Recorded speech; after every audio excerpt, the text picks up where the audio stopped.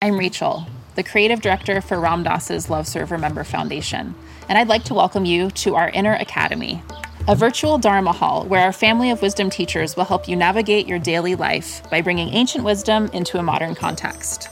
With over 200 hours of audio and video teachings, meditations, and practices from teachers like Ram Dass, Krishna Das, Sharon Salzberg, Jack Kornfield, Roshi Joan Halifax, Joseph Goldstein, and many more, the Inner Academy is your core resource for finding balance, presence, and navigating the ups and downs of your daily life. The Inner Academy has guidance for every step of your journey.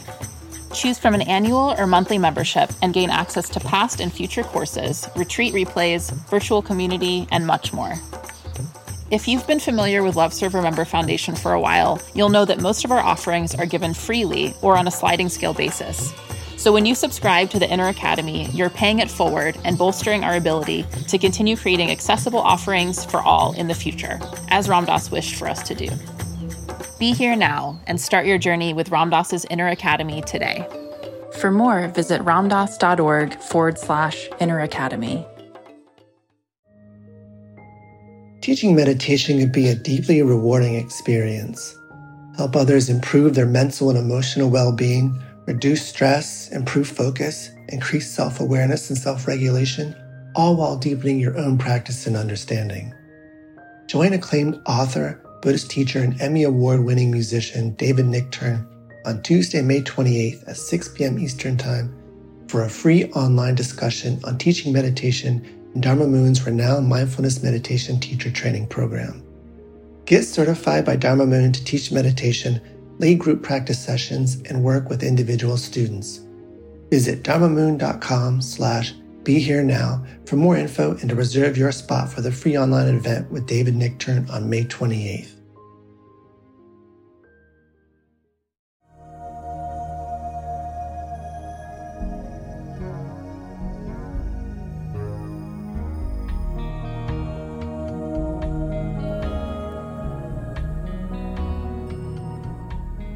Welcome to the Joseph Goldstein Insight Hour. This podcast is an expression of our shared interest in self-discovery. Join Joseph as he shares his deep knowledge of the path of mindfulness. If you are interested in supporting this podcast, please go to BeHereNowNetwork.com/Joseph.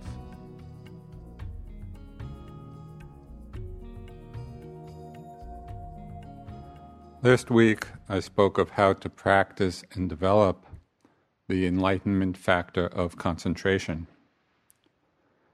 And it's concentration which in turn leads to the last of the awakening factors, which is equanimity. This mind state of equanimity has extremely far-reaching implications, both for how we live in the world and also for the developing of insights all along the path. And from one perspective, we could say the entire path to liberation unfolds or is supported on the foundation of equanimity, this very powerful enlightenment factor. Now, equanimity is the translation in English of the Pali word upekkha. And although upekkha in Pali has several different meanings, here it refers to one particular mental factor in a group which in the Abhidhamma are called the universal beautiful factors of mind. The universal beautiful factors of mind. And these are a group of mental qualities that always arise together in every wholesome consciousness. So they're qualities like faith or confidence, or mindfulness, self-respect, non-greed, non-hatred, pliability of mind, equanimity. So in every wholesome consciousness, all of these qualities and quite a few others, they're always present, they always arise. Now, equanimity as one of these beautiful universal factors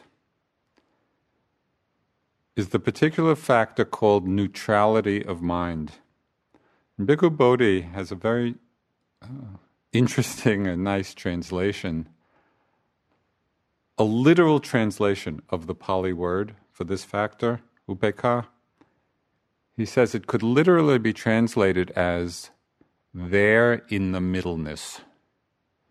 Right? And the unusualness of the English construction, I like it because it really points to what it is. There in the middleness. Okay, so the characteristic of equanimity is evenness of mind. And when it's highly developed, when it's well practiced, it manifests as an unshakable balance. It's a mind that's not moved. And it serves to prevent either excess or deficiency of the other factors of awakening. So last week I mentioned Upasaka Kee, the well-known Thai woman lay teacher of the last century. And I talked about her teachings, which she called normalcy of mind. So during this last week, I became a little curious about what normalcy of mind, what was the word in Thai that was the translation of? Because again, that's an unusual phrase, normalcy of mind. So I emailed Tan Jeff, who was a Western monk, who translated Upasaka Kee's teachings, in her book Pure and Simple. So this is what he wrote in reply when I asked him, well, normalcy of mind, what is the Thai word and what is the translation about? So he said, normalcy is a translation for the Thai word pokati, and its usual range of meanings includes ordinary, at equilibrium, and unaffected by events. Upasaka Kee tends to use it more in the latter two senses, of equilibrium and unaffected by events. When the mind is at normalcy, it is balanced, neutral, equanimous, and remains unmoved in the face of pleasure and pain. I like that idea of balanced, neutral, equanimous, unmoved in the face of pleasure and pain. The idea of that being normalcy. Right? That's the normal state of mind. And so we can see how this quality of equanimity is actually born from concentration, just as it says in the teachings on the natural sequence of the factors of enlightenment. Concentration leads to equanimity. How? When the mind is concentrated, it has the power to keep the mind secluded from the hindrances. And when the mind is concentrated, the hindrances are kept at bay. The mind is secluded from them. When the hindrances are not present, then the mind abides quite naturally in this place of equanimity, of equilibrium, of normalcy.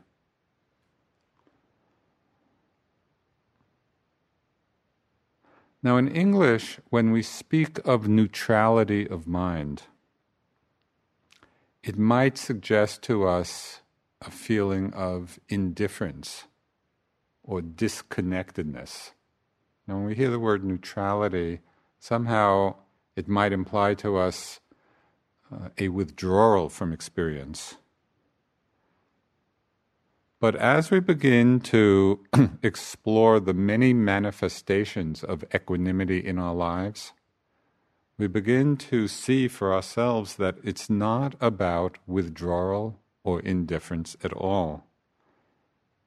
We really begin to understand why equanimity is called one of the beautiful factors. And as we explore the experience of equanimity further, begin to appreciate that it would be very hard to overestimate its importance. Equanimity plays a key role both in our lives in the world and on the spiritual path.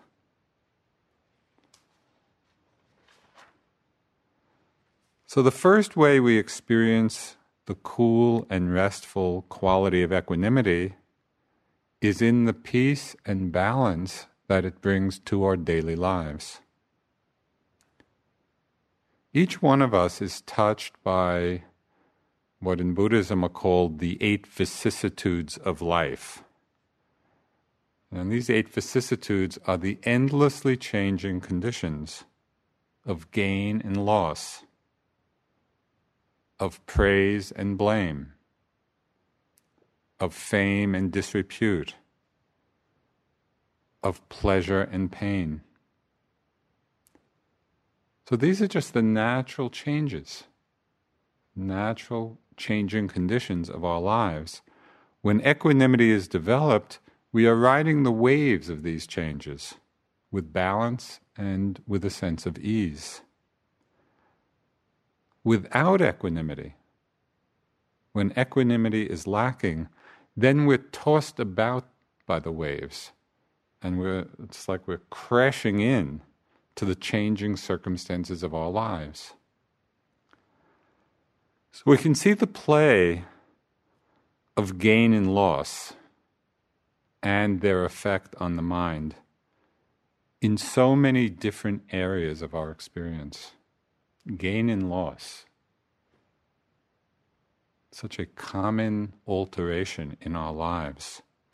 Often we think of it in terms mostly of material possessions, of gain or loss. But really, it applies in so many other areas as well.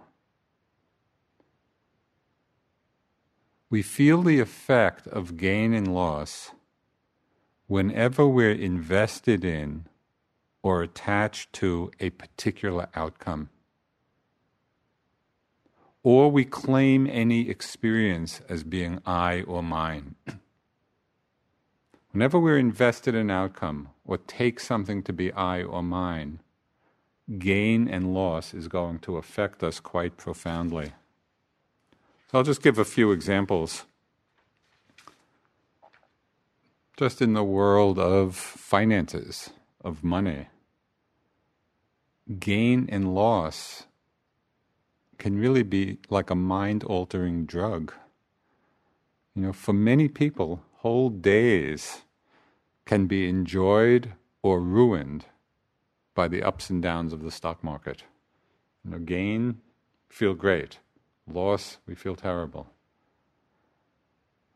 We see the play of gain and loss in the complex world of tribal loyalties. And by tribal loyalties, I'm talking about very local tribes or global tribes. If you happen to live in New England, you might feel intensely the vicissitudes of gain and loss every time the Boston Red Sox plays the Yankees. There's a win and you feel elated. There's a loss and you feel dejected. And I've seen this. This is a cultural phenomenon in New England. We can see it now in the intense partisan political dramas that are playing themselves out now. Particularly now in an election year. If in your daily life you happen to be following the political news closely, do you notice all the ups and downs of your mental states as the polls change? Or as the events in a campaign affect or influence the standings of the candidate you're invested in? We can get very strongly invested in and identified with a particular person, and then the gain or loss has a tremendous effect on us. And I've seen this. I've seen myself getting sucked in over all these many, many months that it's been going on. It's interesting just to watch the mind in relationship to these changing events. Right here on retreat, the concepts of gain and loss condition our practice, and condition the assessment of ourselves as yogis. We have a calm, concentrated sitting. Thought comes, now I've got it. Gain. And then expecting it to stay. The next day, the vicissitudes hit. Mind is filled with restlessness or boredom. Thought comes, what did I do wrong? How did I lose it? Gain and loss. When this gain and loss is untempered by equanimity, by balance, by being in the middleness of experience, it keeps us in servitude to the inevitably changing conditions of our lives. These conditions will change. It's the nature of conditions to change. The vicissitudes happen. With equanimity, we're in balance. Without equanimity, we're tossed about. So we can also notice the reactions in the mind in the face of praise and blame. This became very obvious to me in a personal way. Just when I finished writing the book One Dharma, and I came out, and of course, you put all this energy and time and work into writing a book. Then it comes out, and you start reading the customer reviews on Amazon. So I'd just like to read you a few of them. Praise and blame. Concise, this is all about One Dharma. Concise, enlightening, takes one to the core of Buddhism. I love it. A practical, enlightening book that is a pleasure to read. Then, One Dharma not emerging in this book, not as significant a book as the title might suggest. And then this one is my favorite blame posting. This is pretty silly stuff. Well, you've just put all this energy into this work. Praise and blame. So when the book first came out and I was reading these postings, I could feel that my heart and mind would glow at the positive comments and would kind of dim and shrink, in the negative ones.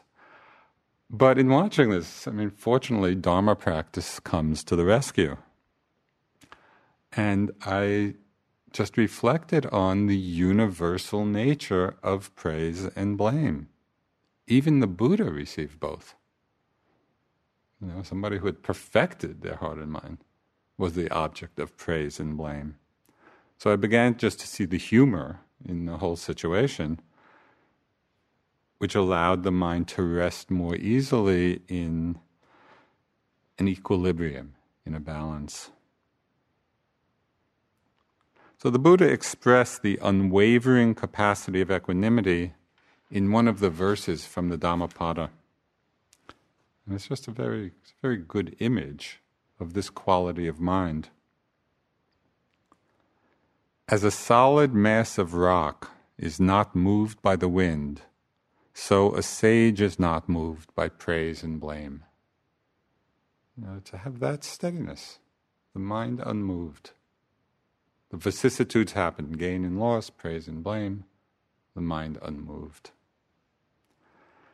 So the third pair of changes, of vicissitudes, these inevitable changes in our lives, has to do with fame and disrepute, or renown and disrepute.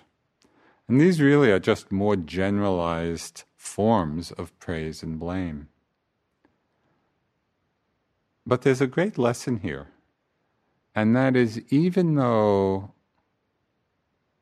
we may at different times hanker after fame or shrink from disrepute,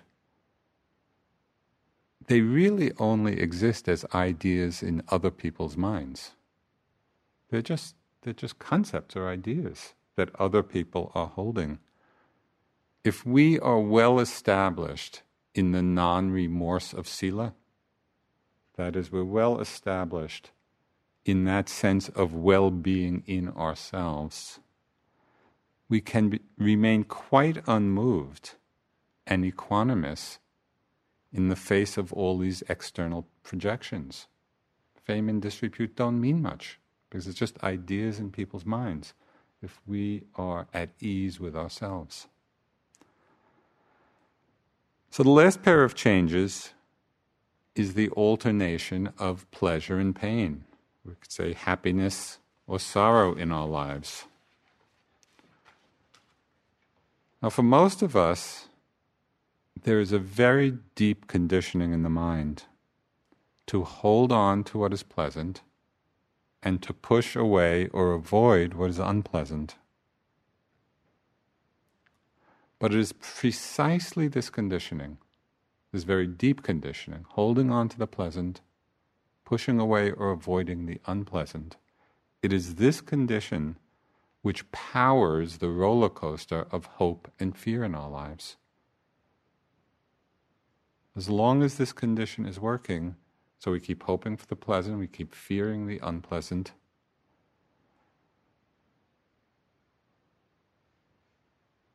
through the wisdom that comes from wise attention in our lives and in our practice, we begin to see that these changes of pleasure and pain, of happiness and sorrow, that the changes are inevitable, that they're not a mistake. It's not that the pleasant feelings go away because we did something wrong. It's simply the nature of all conditioned things to change.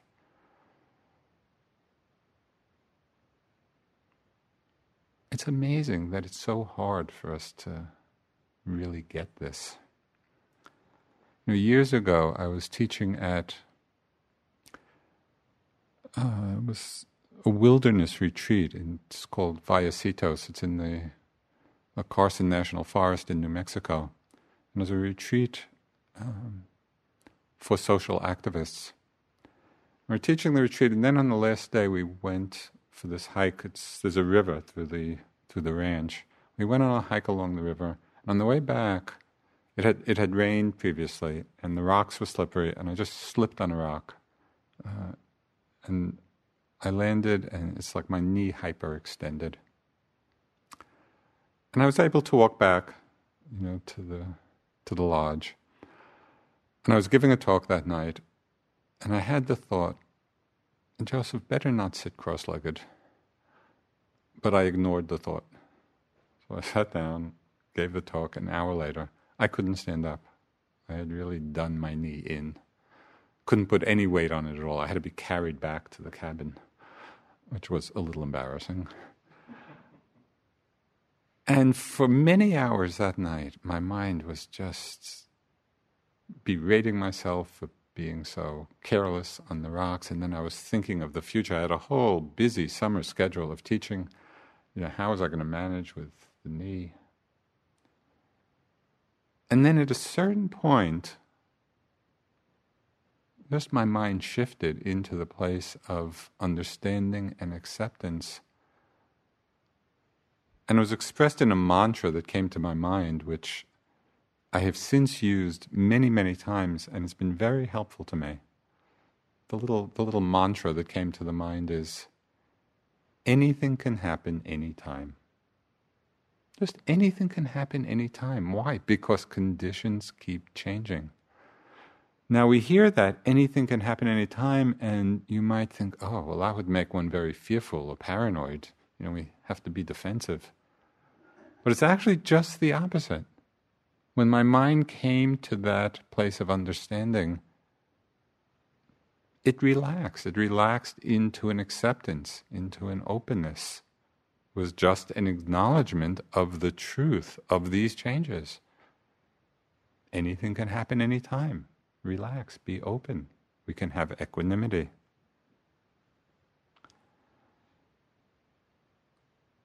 These are Another few lines from the Buddha. He said, praise and blame, gain and loss, pleasure and sorrow, come and go like the wind. Praise and blame, gain and loss, pleasure and sorrow, come and go like the wind. To be happy, rest like a great tree in the midst of them all. And I love these nature images, to rest like a great tree or a rock unmoved by the wind.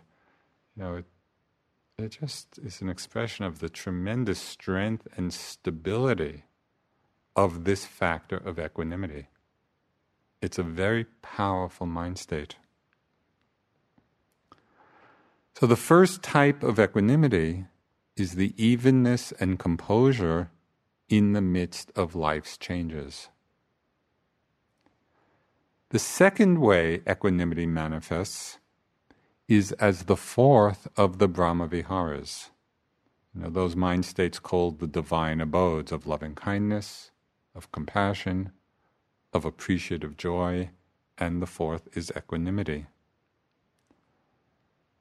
Now in this mode, equanimity as a Brahma-vihara, the great gift of it is that it allows us to look upon all beings equally, free from discrimination, free from prejudice, free from preference.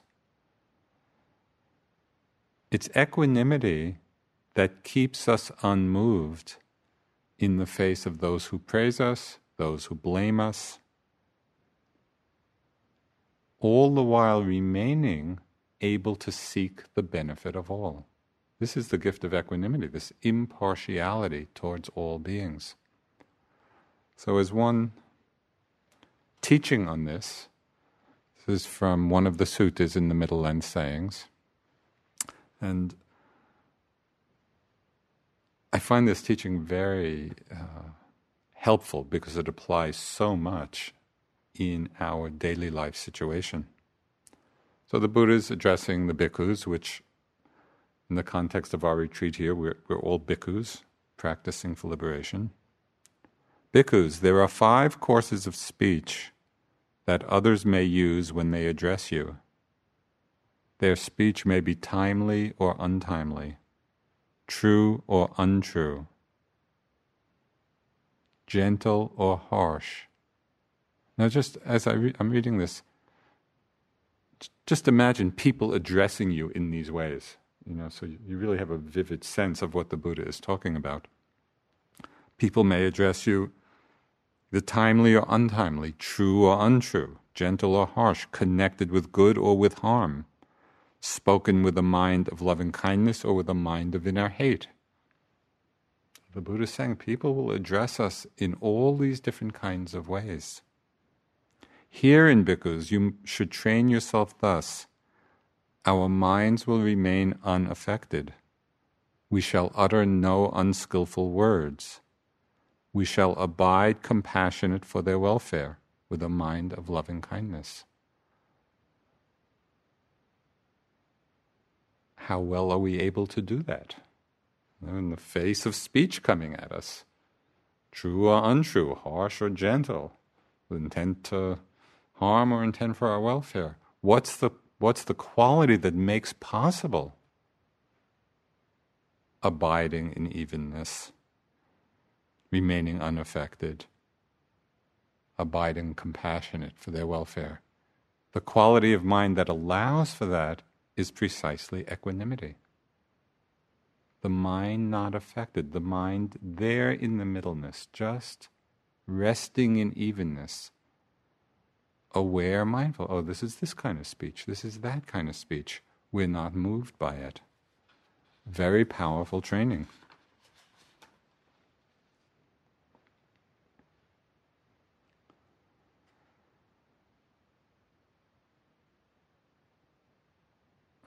We can begin to see how impartiality, which is the nature of equanimity, that's really the very nature of this mindset. It's just impartial. It's like space. It holds all things equally. It's this aspect of impartiality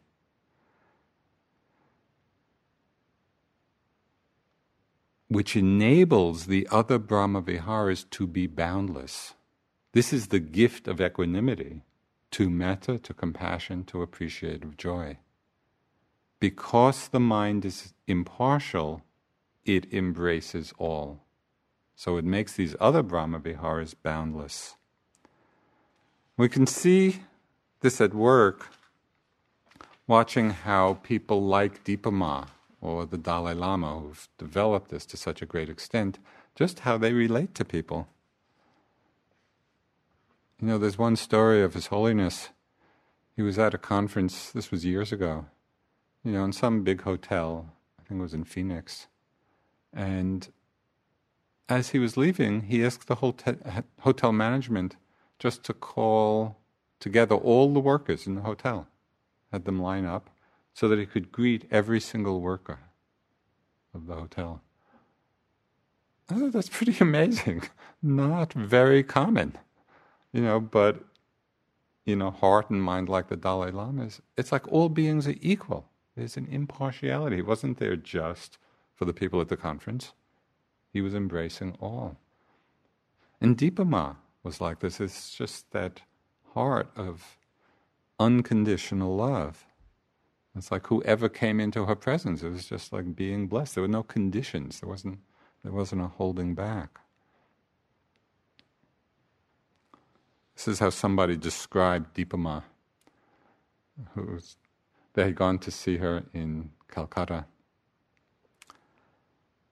and described being hugged by Dipa Ma, and there's a quote, so thoroughly that all my 6 feet fit into her great, vast, empty heart, with room for the whole of creation. You know, it's just such a beautiful image. It's a great, vast, open, empty heart with room for all of creation. What makes that boundless quality possible? The boundless quality of metta. What makes it possible is equanimity, is impartiality. So you see how it just suffuses, you know, all these other divine abodes.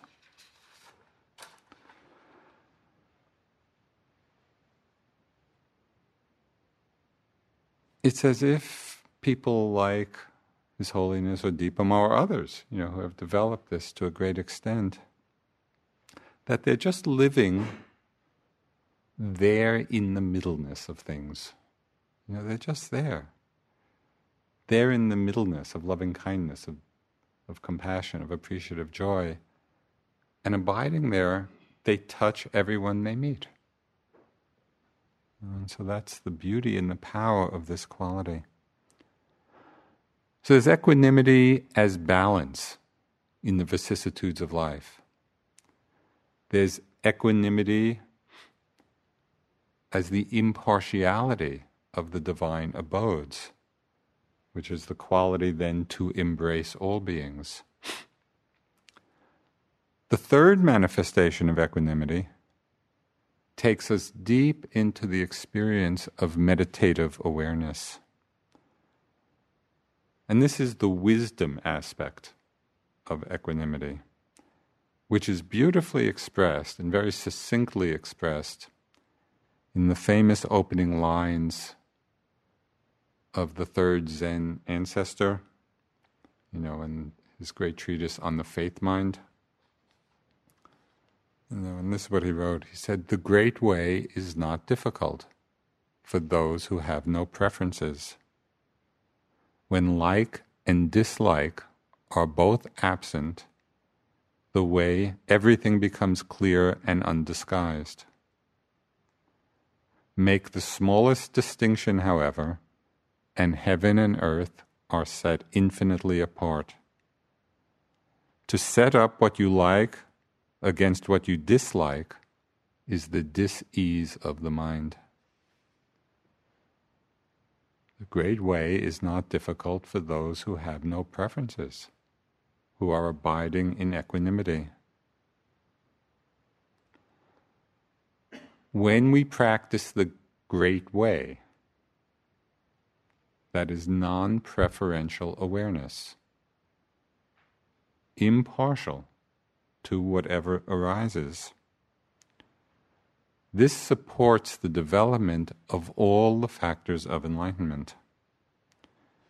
And as they become strong, we develop deeper and deeper insight into what the Buddha called the three characteristics of experience. When like and dislike are both absent, everything becomes clear and undisguised. It's such a direct teaching.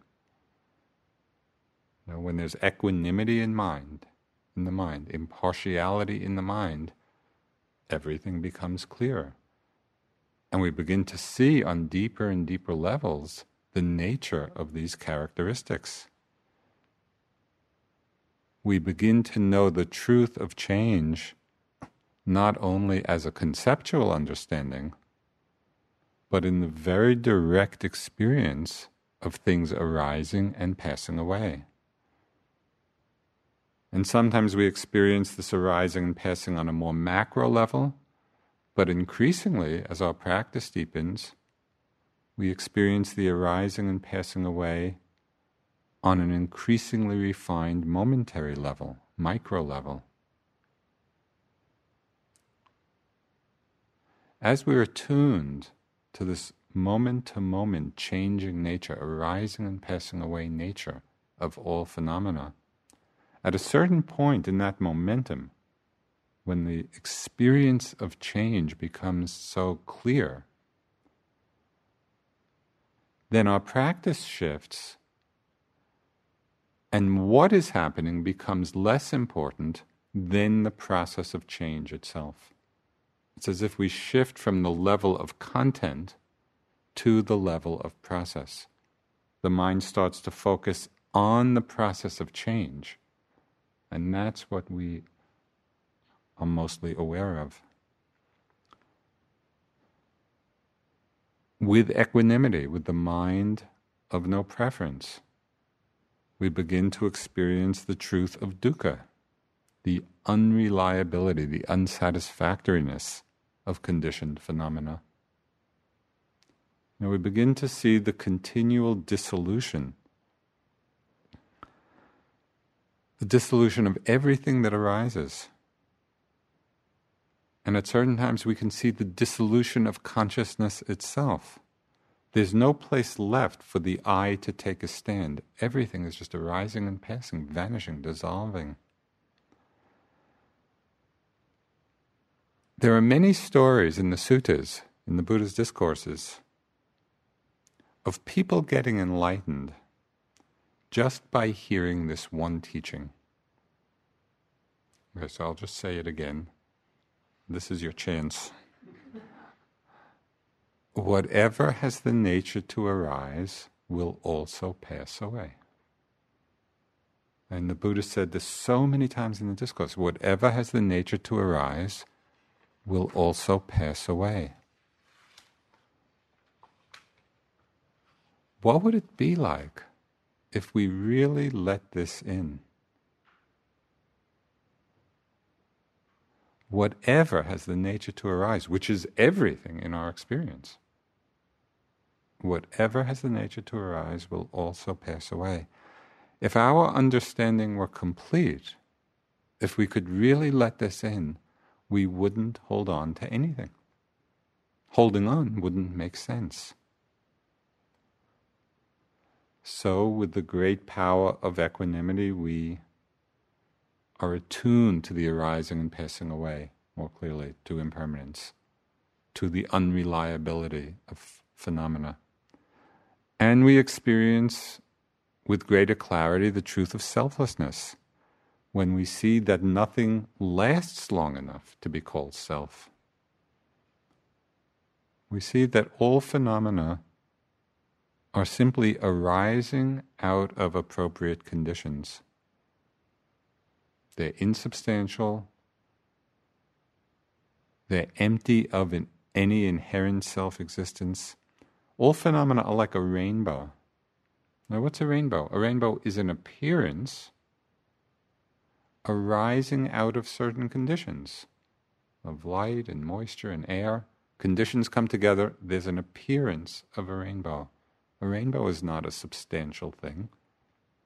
It's an appearance. All phenomena are like a rainbow. Appearances arising out of appropriate conditions. They're both vivid. We see the rainbow clearly. So it's a vivid experience and at the same time completely insubstantial.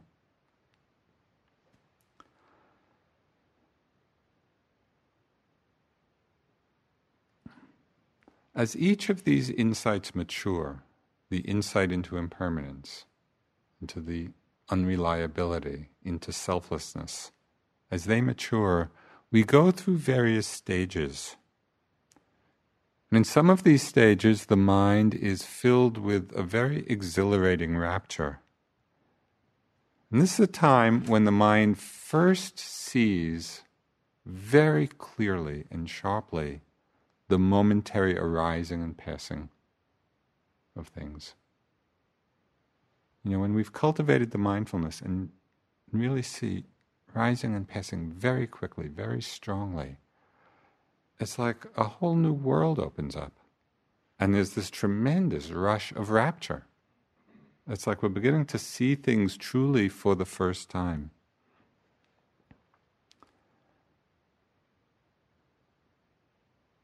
As we stay with the practice, there can come a sense of tremendous clarity, understanding more deeply what is really the path and what is not the path.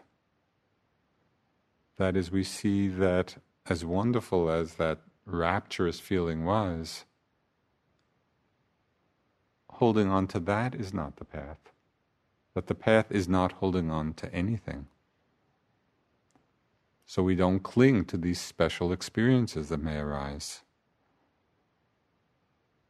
And as we just continue, in the path of awareness, deepening our insight into impermanence, into dukkha, into selflessness, sometimes we go through periods of what St. John of the Cross called the dark night of the soul.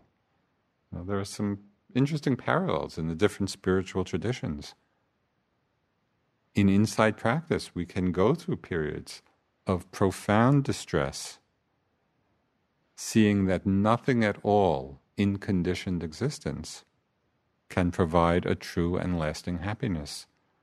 Now, we may know this conceptually, and that makes sense, but it's when we're in the middle of it, when we're really in the middle of seeing the dissolution and unsatisfactoriness on this very momentary, energetic way. So we go through feelings of distress and fear, and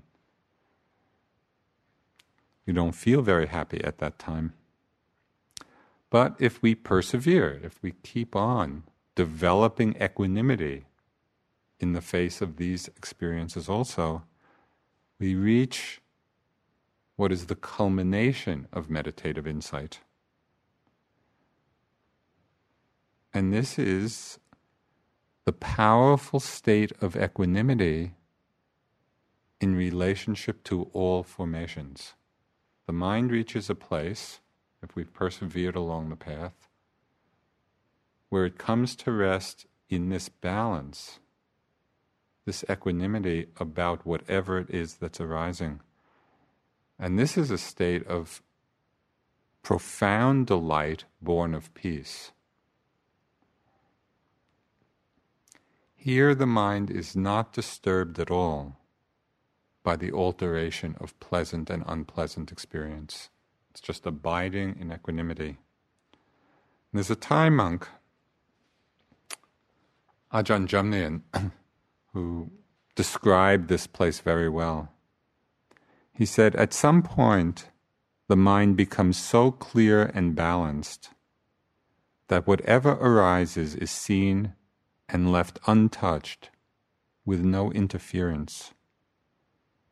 Once one ceases to focus on any particular content, and all is seen as simply mind and matter, an empty process arising and passing away of its own, a perfect balance of mind with no reactions. There is no longer any doing.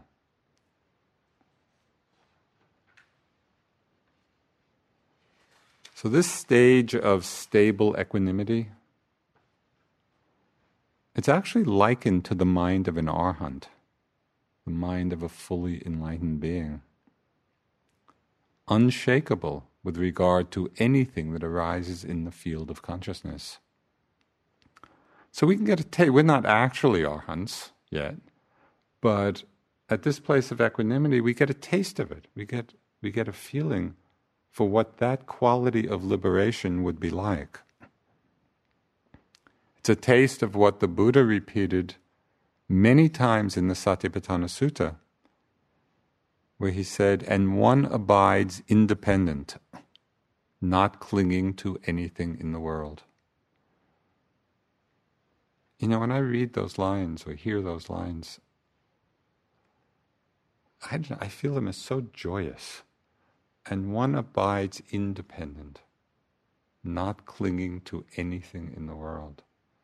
What an amazing place of freedom. So Sayadaw U Pandita used a more colloquial example, of this experience of equanimity about formations. He said it's like driving a luxury automobile on an untrafficked freeway on cruise control. So that's the nature of experience, in this place of balance. At this point, the equanimity has balanced all the other factors, and so the practice is just rolling on by itself. There's nothing more to do.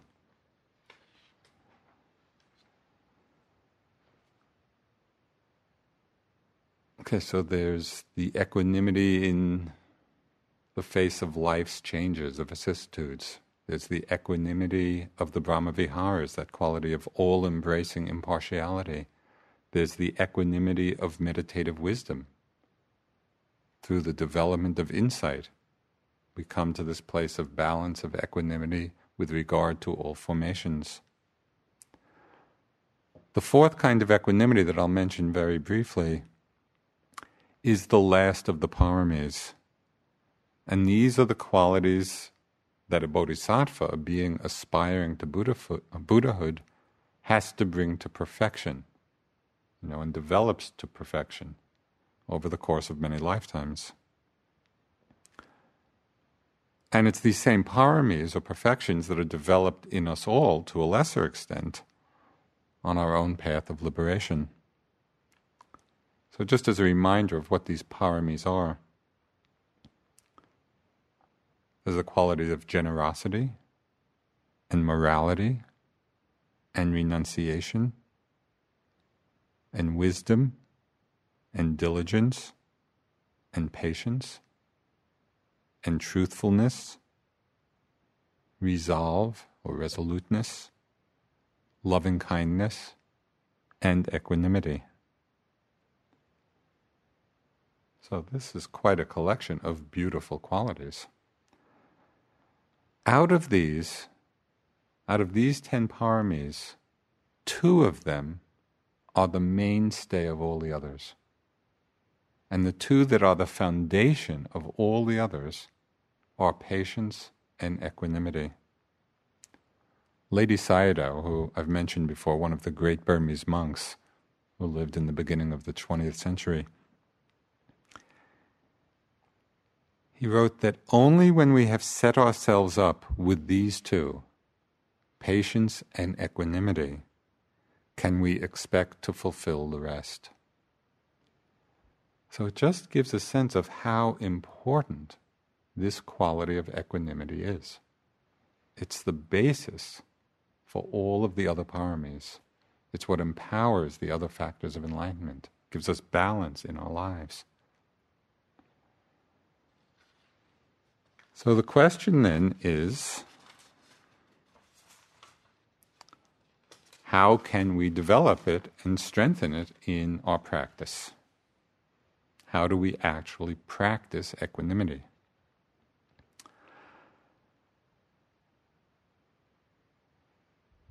There are a few succinct teachings which describe how equanimity can be developed just in our daily lives. And the well-known example, which I like a lot, is in one of the teachings of Ajahn Chah. And it's said that at a certain point, he was with his group of students, and he held up a cup, and he said, the proper way to relate to this cup is as if it's already broken. Doesn't mean we don't take care of the cup. It doesn't mean we don't use the cup. It doesn't mean we don't wash it when it's dirty. But if we relate to it as if it's already broken, we're not attached to it. When it changes, when it breaks, as it inevitably will, the mind remains in equilibrium. So can we relate to all things as if they've already changed, as if they've already broken, as if they've already disappeared? That's a way of reminding ourselves, yes, in the face of whatever's arising, it's pleasant, it's not pleasant, it's going to change. If we remind ourselves of this, it's already broken, it's already gone, it's already disappeared, then we attune to this place of evenness and equanimity in ourselves. There's another teaching which I have found very powerful in my life. And I came across it when I was still in college studying philosophy. I was taking a course in Eastern philosophy and was reading the Bhagavad Gita. And this was the first time I had read it and even come into any contact with Eastern teachings. And there was one line in that text which just jumped out at me even then. I was 18 or 19 years old. The line in the Bhagavad Gita, which had such impact, it said, to act without attachment to the fruit of the action. Right? To act without attachment to the outcome. So this means we can give our full energy to doing something and do it as fully and completely and impeccably as possible. But can we do it without attachment to the fruit? Because so many conditions outside of our control will condition what happens. We cannot control the outcome, no matter how fully engaged we are, or what our commitment is. So we do everything fully. We are completely engaged without attachment to the outcome. So then we're really bringing this quality of equanimity into the midst of our lives, into the midst of our engagement. Very powerful, freeing aspect.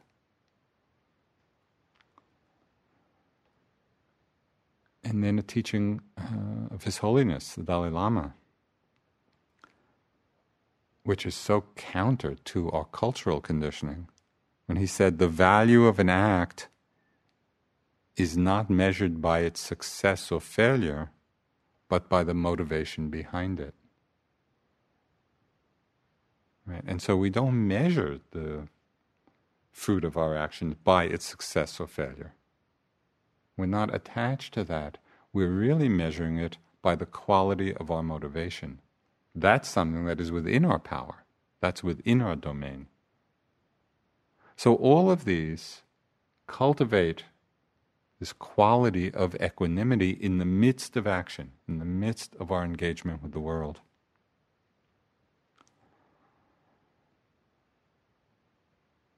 The Buddha talked of how the enlightenment factor of equanimity is strengthened by associating with wise, equanimous people. Kind of in the text, it has a very pointed remark. It says, avoid those people who go crazy. And we know people have impact on our own states of mind. I mean, you don't have the experience now, but I don't know when you're at home whether you ever watch these political news shows, these panels, where these commentators are screaming at each other. They're just shouting, to overpower the other panelists. And you watch these and listen to these, and you just feel the energetic impact of associating with people who are not equanimous. It's not helpful in the support of this particular mental quality. Of course, we might consider watching these shows just as an advanced practice. Okay, I'm going to watch this and I'm going to really practice staying there in the middleness. Okay, so associating with balanced, wise, equanimous people.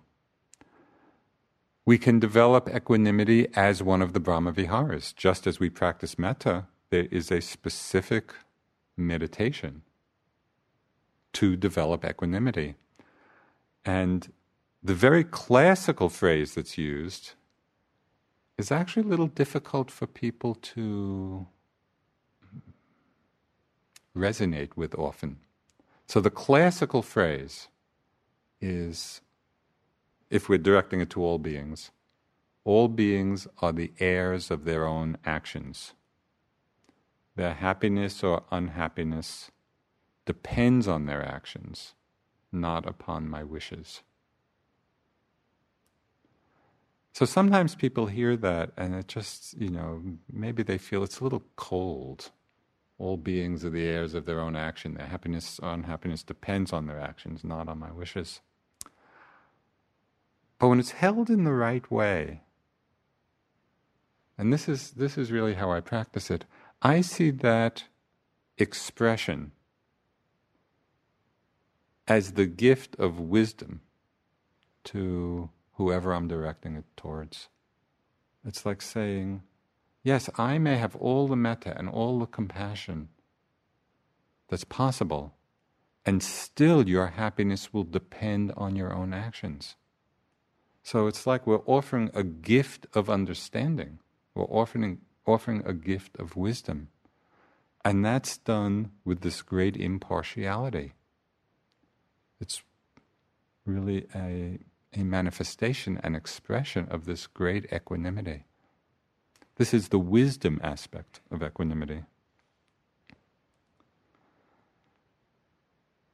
And in our insight practice, equanimity comes about through wise attention and continuous mindfulness. Because what does mindfulness mean? It means being aware of what's arising without attachment, without aversion.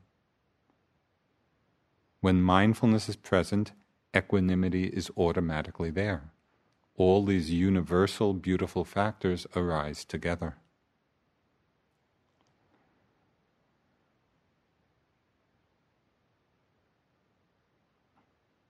And lastly, as a way of developing equanimity, it's remembering to incline the mind towards it. So we remind ourselves, incline towards equanimity. And sometimes there's a little act of renunciation here, because we're renouncing the lesser happiness of excitement and thrills and rapture for the deeper and more profound peace and happiness of this quality of equilibrium, this quality of equanimity. It's a mind that is imperturbable, a mind that is balanced, and it's with an impartiality that embraces all beings, all experience. And the Buddha summed it up very well when he said, there is no higher happiness than peace.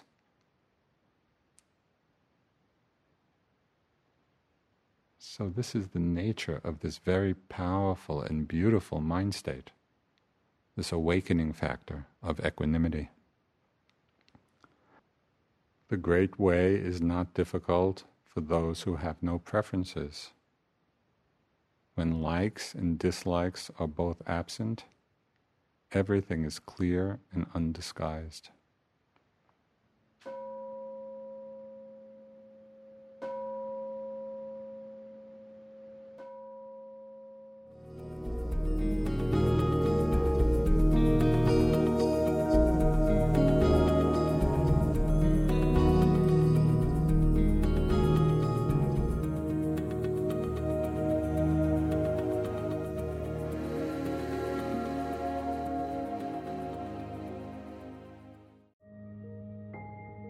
This show is sponsored by BetterHelp. Are you holding on to a secret you need to get off your chest? Maybe you're feeling regret about past actions. If you keep your stressors all bottled up, it can start to affect you negatively. Therapy is a safe space to get things off your chest and work through whatever is weighing you down. It's also a great way to improve your communication skills, learn to resolve conflict, and more. If you're thinking of starting therapy, give BetterHelp a try. It's entirely online and designed to be convenient, flexible, and suited to your schedule. Get it off your chest with BetterHelp. Visit BetterHelp.com/InsightHour today to get 10% off your first month. That's BetterHelp, HELP.com/InsightHour.